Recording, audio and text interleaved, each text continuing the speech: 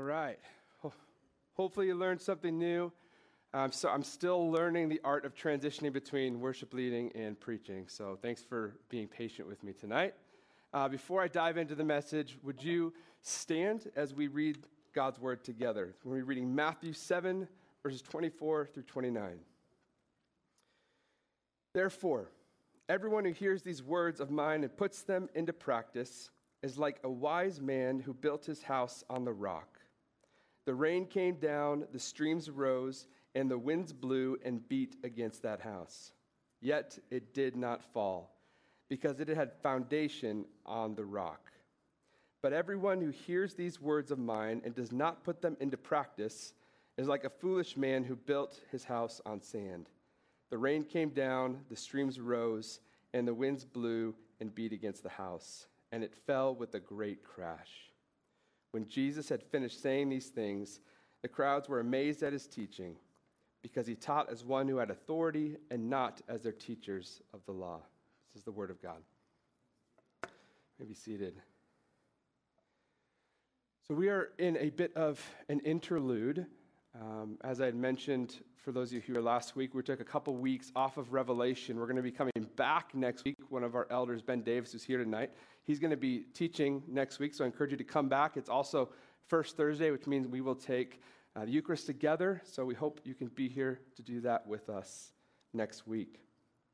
But in this interlude, last week, if you were here, we did a little meditation on suffering and sort of worked out a theology of suffering, looking at a brief snippet of the life of Job and the motif of a refiner's fire in the scriptures. And this week, we sort of carry on that a little bit, but it's a little bit of a different teaching. Jesus ends his Sermon on the Mount, which if you're not familiar with the Sermon on the Mount, this is what I would argue is not only the greatest teachings in the entire scriptures, I think it's maybe the greatest gathering of teachings of all time. It's the greatest, most amount of wisdom and truth packed into these teachings. It's really quite remarkable. And he ends this Sermon on the Mount not with a nice little anecdote or a joke or a little pep talk, but he ends it with a warning. And so I want to read and sort of dive into this short passage that I've referenced before, but do a little bit more of a deep dive on it. This is, again, Matthew 7:24. Now, before we jump into that deep dive, I want to do a little bit of sociology. Is that okay? Just a little bit to help us understand what I think is going to help name our cultural moment and why I think these words are especially pertinent to us tonight. I want to share three ideas from three different thinkers. The first thinker is a guy named Buckminster Fuller. You may be familiar with him. If you've been to Disney World, he was the guy. He's an architect. He designed the geodesic dome. So if you've seen that, that's the guy who designed that. He was a writer and a futurist thinker. So he was one who would think about the future, and he wrote a lot of very profound things. And one of the things he came up with was this idea of the knowledge doubling curve. I actually have a chart here to show you.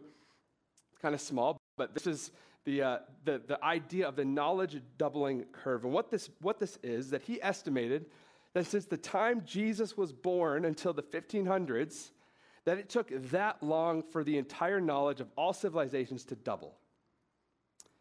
But what happened following that was that this rate of knowledge doubling began to increase. From there, it was 250 years later that it doubled, and then it was every 100 years until World War II, and then every 25 years. And now what's crazy is sociologists have predicted that actually it's every 12 hours that our knowledge is doubling.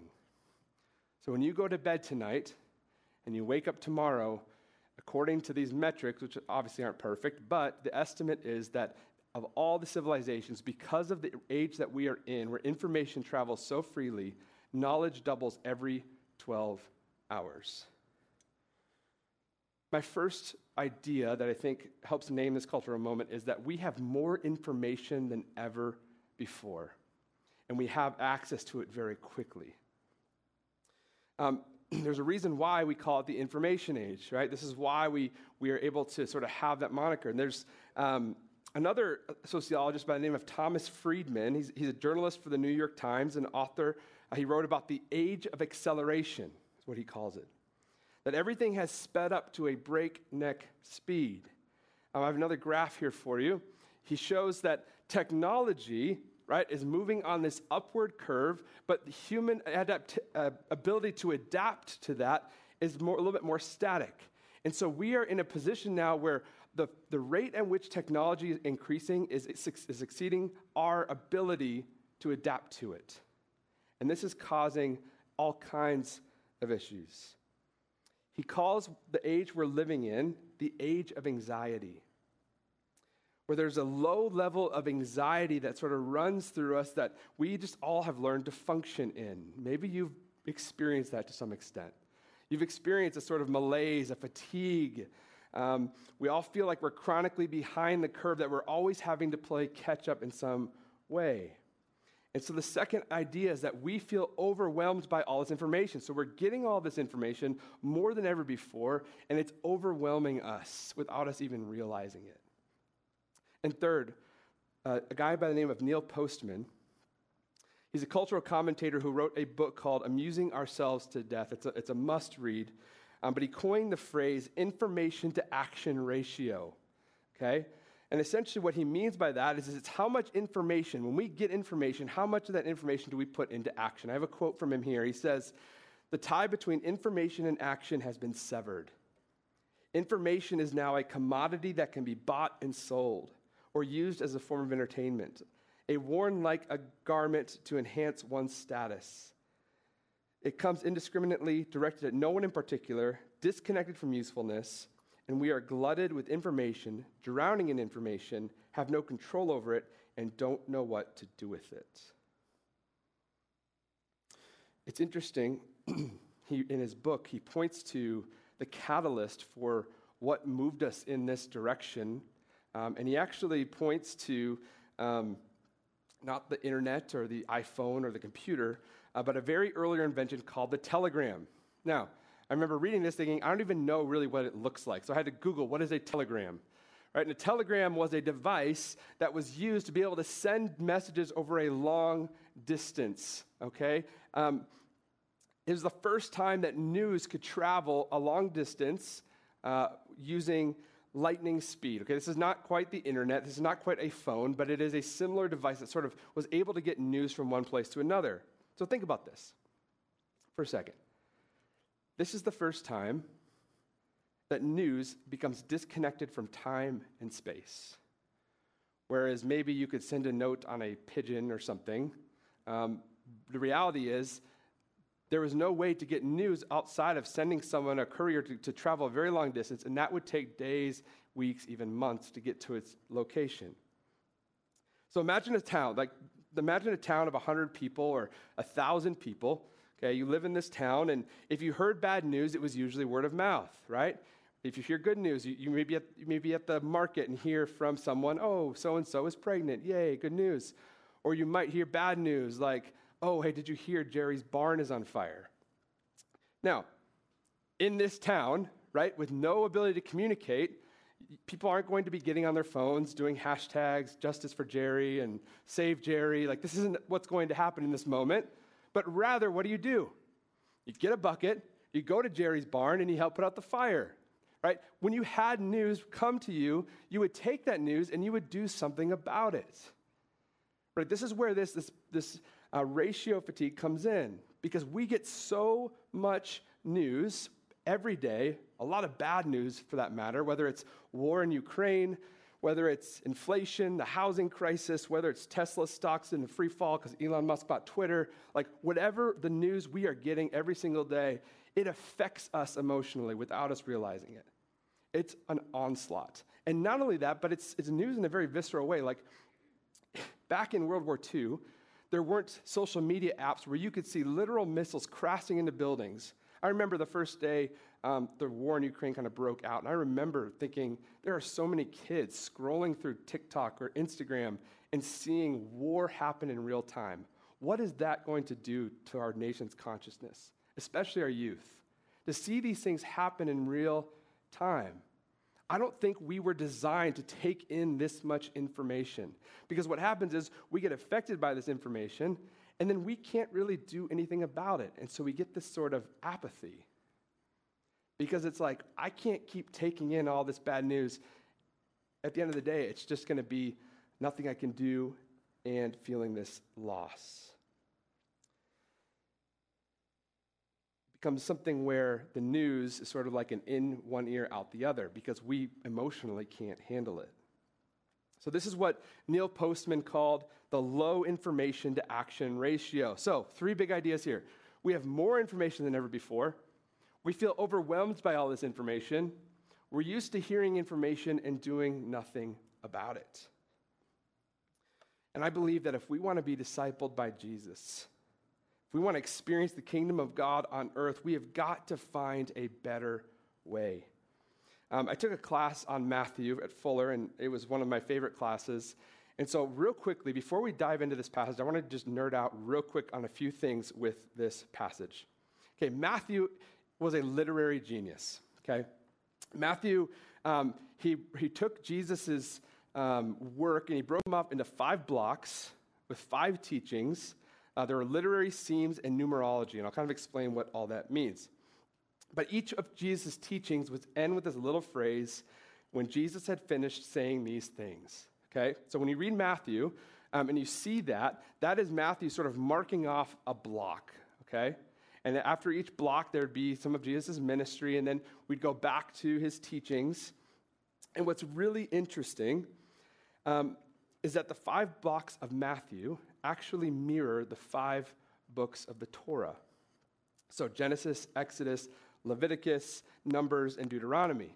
And then if you look at the 5 teachings of Jesus, they actually mirror the 5 of Moses' sermons that we see in the Old Testament.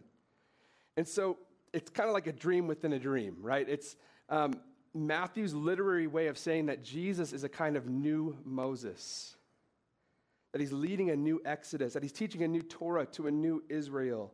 And one of the reasons Matthew does sort of do things in this way is numerology was a really big part of the culture at that time. You know this because we've been looking at a lot of numbers in the book of Revelation, okay? Numbers played a very significant role in how people would understand literature. So, if you were to take an outline, okay, I know we're covering a lot of ground really quick here, so stay with me here. If you were to take an outline of the Sermon on the Mount, each of the 14 teachings contains what's called a triadic structure. I'm borrowing this from my professor at Fuller, Dr. Glenn Stasis, but he kind of lays it out for us. There would be a traditional teaching, a diagnosis of the vicious cycle, and a transforming initiative, okay? That last one is the one I want to focus in on. The transforming initiative is, after all the teaching, here's now what you ought to do. So he doesn't leave people with just information. He wants to see people transformed. And so he leaves people with a next step. Now that you've heard this information, now go and do likewise. So 7 and 3 are the numbers that we're going to see a lot of. They're numbers that signify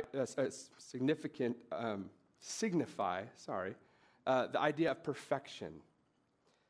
And there are 14 sets of 3, okay? And so I love this quote. I stole this from my professor. It's so good. He said this: to Matthew in his Jewish culture, 7 is the number of completeness and goodness, like 7 days in which God created the earth. 14 is double completeness and goodness. 3 is also a number of completeness, though 3 times 14 is triply, doubly complete.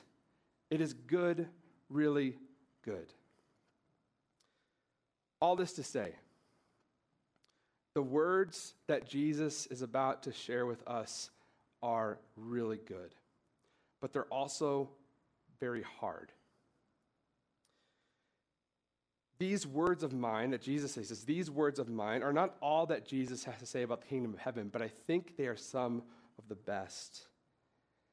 It's the center of gravity for Jesus' vision and life in the kingdom. And he says, whoever hears these words of mine and then puts them into practice. The Greek word here is poieto, which is puts them into practice. It's one word that means put these words into practice.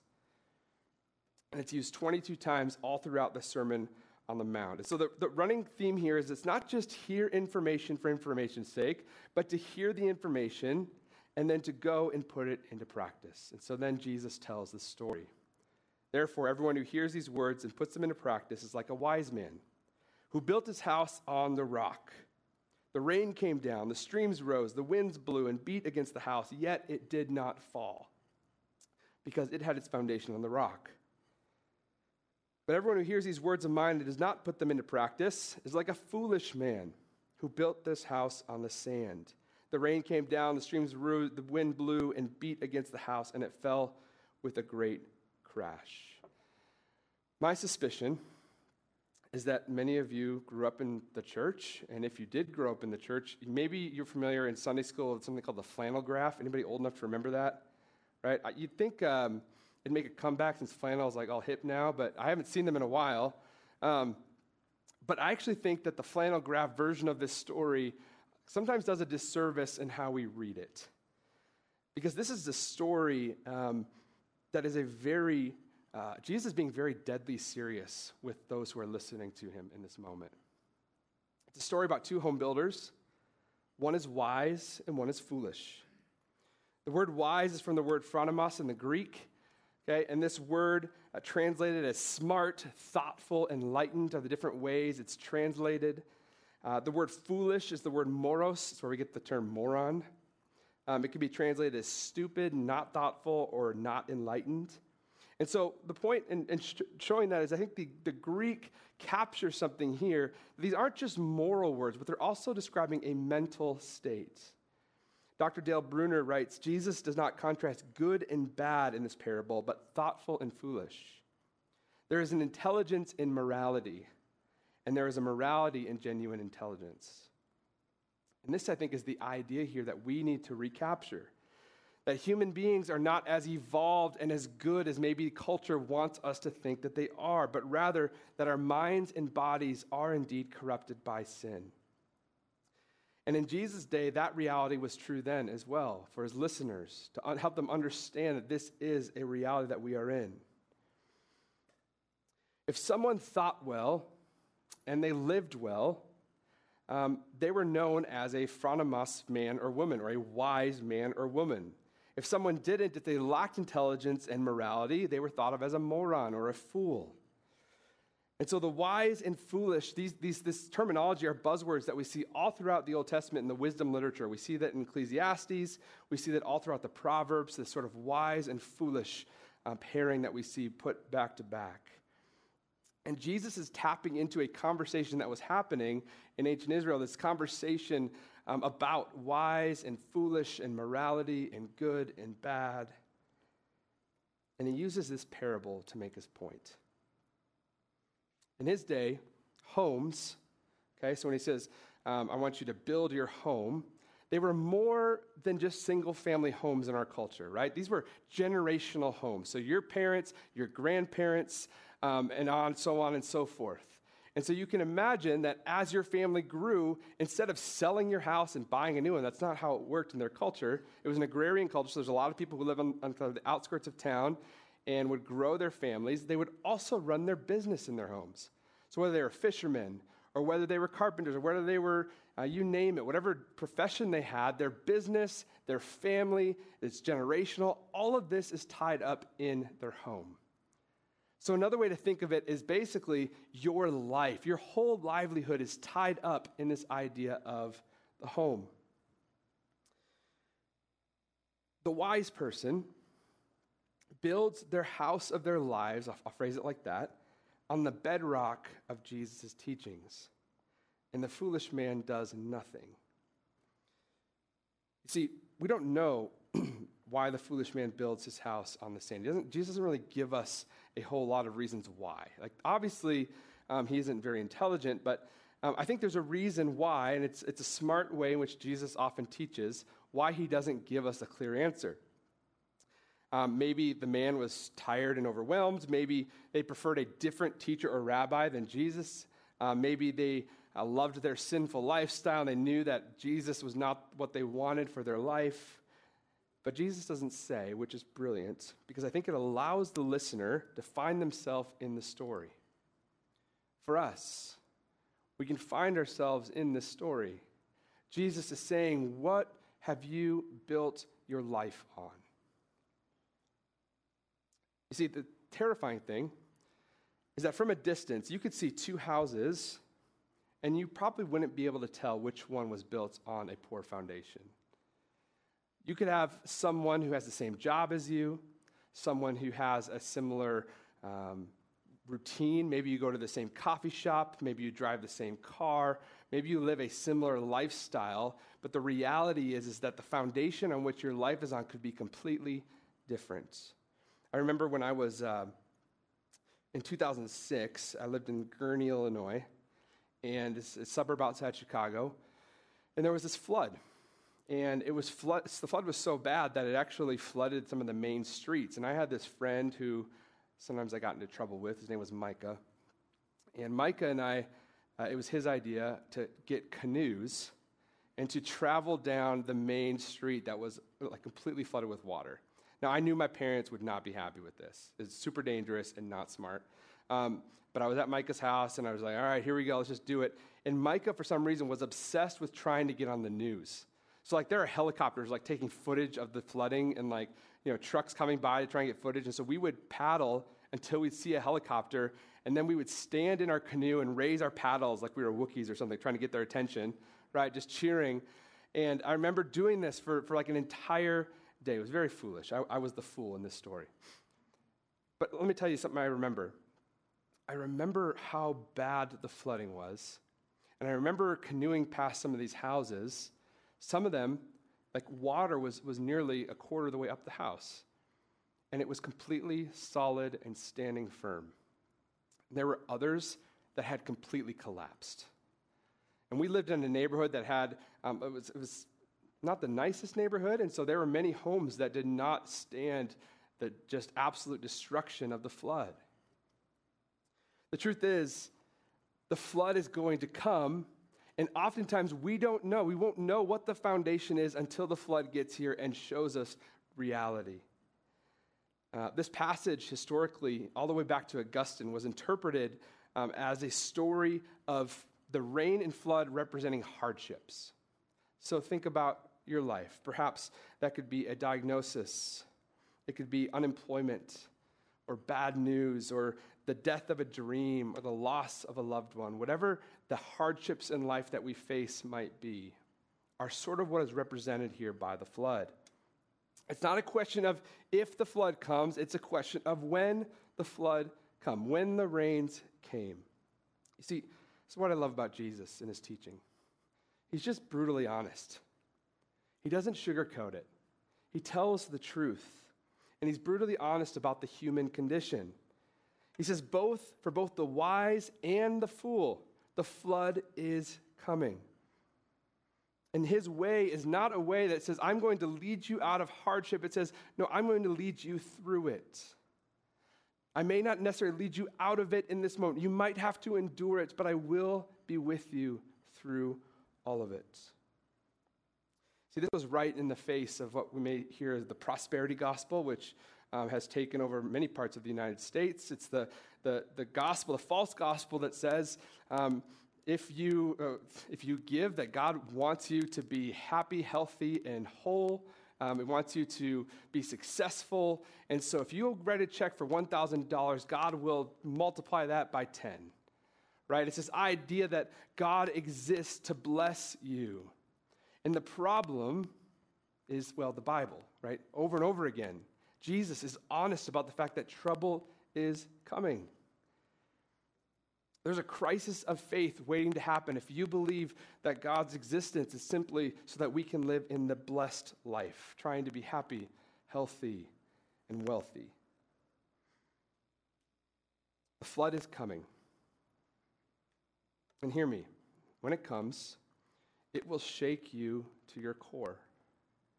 And when that happens, what is revealed could either be maybe one of the greatest moments of your life. When you look back and look at your life, it may be one of the greatest moments, or it could be one of the worst. I don't know about you, But if you've ever seen someone's life implode, and maybe you don't know anyone personally, you can point to it, perhaps a celebrity, that's life that just sort of fell apart, whether it's Harvey Weinstein or you can list all kinds of people in the public sphere that have sort of fallen, whether it's Bill Clinton, when his morality stuff came up, people were at the top of their power. Some of those powerful people in the world came crashing down because the truth of a foundation was revealed. When the storms come, when they shake you to your core, when the foundation is revealed, is your life going to be built around success, wealth accumulation, materialism, a desire to win? Is your life going to be built around sex, beauty, youth, appearance? Is it going to be built on popularity, what people think of you, how much of a following you have? Is it going to be built on hedonism or the good life? What is your foundation going to be? Or is it going to be built on a life with Jesus? When the flood comes, it will crash. The Greek word here for crash is the word megale, which is, you can probably put it, mega is the word we get from it. It will fall with a mega crash. 1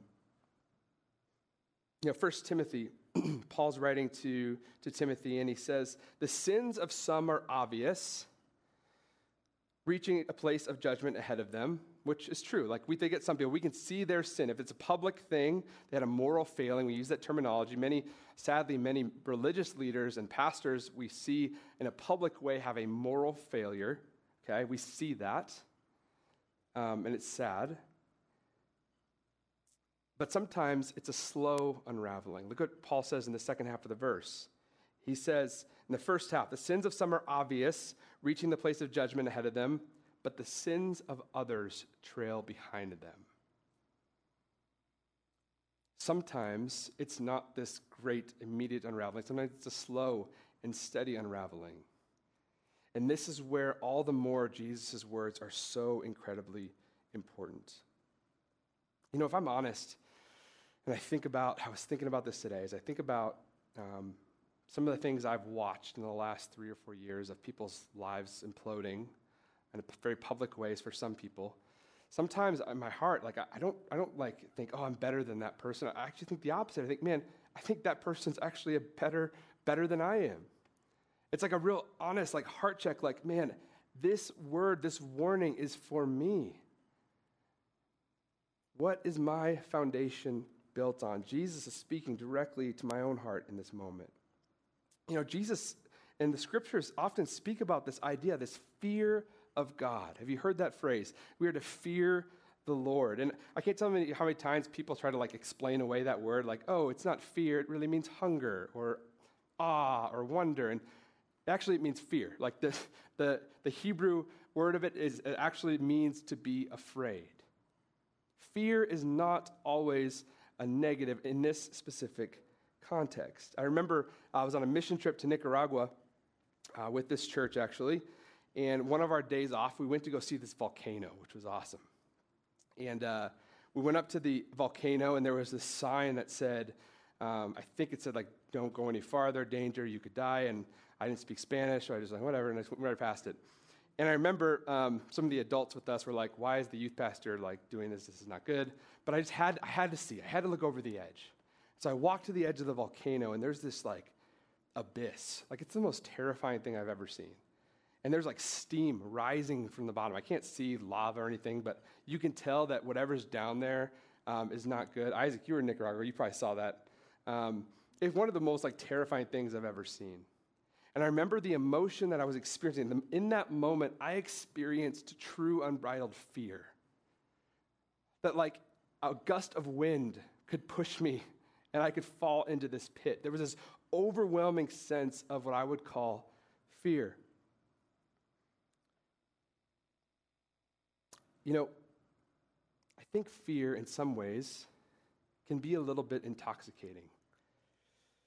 It's being in the face of a raw, untamed beauty and power. And maybe what I had a glimpse of in that moment was the fear of God. The warning from Jesus should incite some fear, a wake-up call for our life, that the rains are going to come, and if our foundation is not on Christ himself, then there will be problems. It should snap us out of our apathy.